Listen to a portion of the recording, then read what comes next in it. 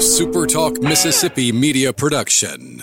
One more opponent preview to go on today's show, so we go back to the Welcome Home Beef hotline and talk to Mitchell Forty, who covers the Missouri Tigers for PowerMizzou.com. That's the rival site up there in Columbia. You know, I feel year in and year out there's not a team in the SEC I know less about than Missouri. So let's start with, you know, the year two of Eli Drinkwitz up there. What was the first impression of him from Tiger fans? Did they feel like 2020 was a successful season? As it sort of, you know, we're still wait and see, or were they disappointed? I think it was a very positive impression. I think the majority of fans got pretty happy.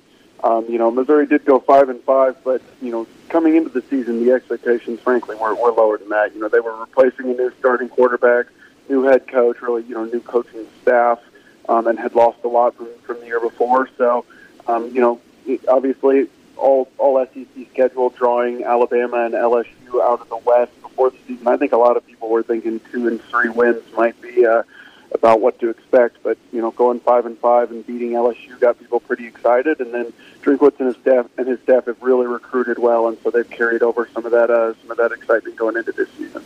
I feel like Connor Bazelak was a very pleasant surprise for Missouri fans and maybe for SEC fans. A guy that you didn't know much about coming into the year. He ended up being one of the better young quarterbacks in this conference, and there's quite a few of them to pick from. How much can he improve in this season? Yeah, he was definitely a surprise. I mean, he didn't even start the season for Missouri last year. And honestly, I think the potential is there for him to improve a lot and to really take a big jump, which would be welcome for Missouri fans since he was already pretty good last season. But, you know, he's not had an offseason at Missouri yet. He was a true freshman in 2019 when he ended up starting one game, the very last game of the season. Then he tore his ACL, and we had COVID last offseason, so he was rehabbing during the few spring practices and workouts Missouri got, you know, in March, and then didn't really get to start practicing with the team until everyone did around, you know, mid-August, I think it was. So I think having a full off season as the starter and working with Eli Drinkwitz could really benefit him.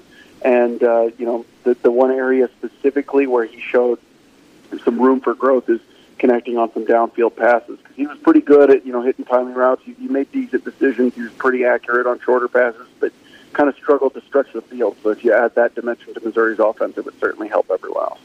Obviously, the biggest loss for Missouri is Larry Roundtree III, one of the better running backs in the SEC, not just last year, but over the past, you know, over his entire career in Columbia. Who has to step into that role for them this year and be that workhorse? Yeah, I think it's definitely going to be more than one guy. I mean, workhorse really is, it's an overused term, but he really was the definition of a workhorse. He averaged, I think, 21 carries a game last year. He had 37 carries in one of the games, and he was like that, you know, throughout his college career. It's very durable. So Tyler Beatty is the guy who will probably, you know, see his become more of the number one back. He's been a compliment each of the past few seasons, and he's been good at it. He's a very good pass catcher. He's explosive. He's quick. He's good when you get him the ball in space. He can run between the tackles, but there are definitely questions about how he could hold up, you know, being an every down type of back. And so I think there will definitely be a need to have probably 2 other guys who are willing and able to kind of carry the load. And honestly, not entirely sure who that's going to be at this point. Elijah Young was a true freshman last season who played a little bit, but he's also a little bit of a smaller back. Simi Bakari is a rising, third-year player. I know everyone's eligibility is screwed up, but third-year player who's played sparingly, and they're bringing in a couple of true freshmen this year, and I think at least one of them, you could see them potentially getting some carries as well. When Mississippi State got to see Missouri at the end of the year last year, the Tigers were just decimated on defense. I recall it was a backup quarterback was starting at safety for the Tigers in that game. What does the Tiger defense look like this year? Obviously, they're going to have to be better because it looks like this team is going to be pretty good offensively, but defensively, that to me, that's where the questions are. Yeah, I think definitely defense is more of a question. They did, you know, replace a lot of the defensive staff in the offseason. Ryan Walters, the defensive coordinator, left for Illinois. Drinkwitz hired Steve Wilkes, former NFL head coach and defensive coordinator, who everyone is certainly excited about. You know, it's unique to get a guy with NFL head coaching experience to come be a college defensive coordinator.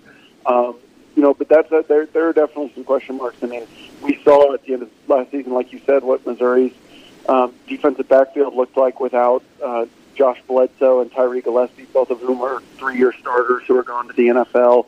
And they lost Jarvis Ware, he was a corner who was already out for that game, but he transferred, had another cornerback transfer as well. So they did bring in some guys in the secondary. They brought in 2 transfers from Tulsa, which had a good pass defense last year.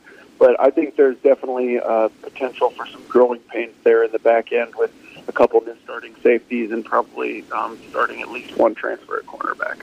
When I look at Missouri's schedule, if you just give it the quick once-over, I mean, this looks like it could very easily be an 8-win kind of team. If some things break their way, they could go to 9. But at the same time, they don't have the star power to just count anything as a gimme win. It could end up being a 6-7-win team. What is your expectation for this Tiger team, and what are Missouri fans expecting from this season? Yeah, it's interesting. I think it's like a lot of seasons we see where there's probably 3 or 4 games you definitely expect Missouri to win, 2 or 3 games you definitely expect them to lose, and the rest are all kind of toss-ups, and it just depends how they can do in that toss-up category. I think that the floor for this team's probably about 5-7. Worse than that would be pretty disappointing. Like you said, the schedule's not that tough. You've got 3 easy wins in the non-conference, and the 4th game at Boston College. It's tough to win a bowl, and you should definitely beat Vanderbilt, and you should probably beat South Carolina this year. That's 5. But at the other end of the spectrum, definitely don't see them winning at Georgia.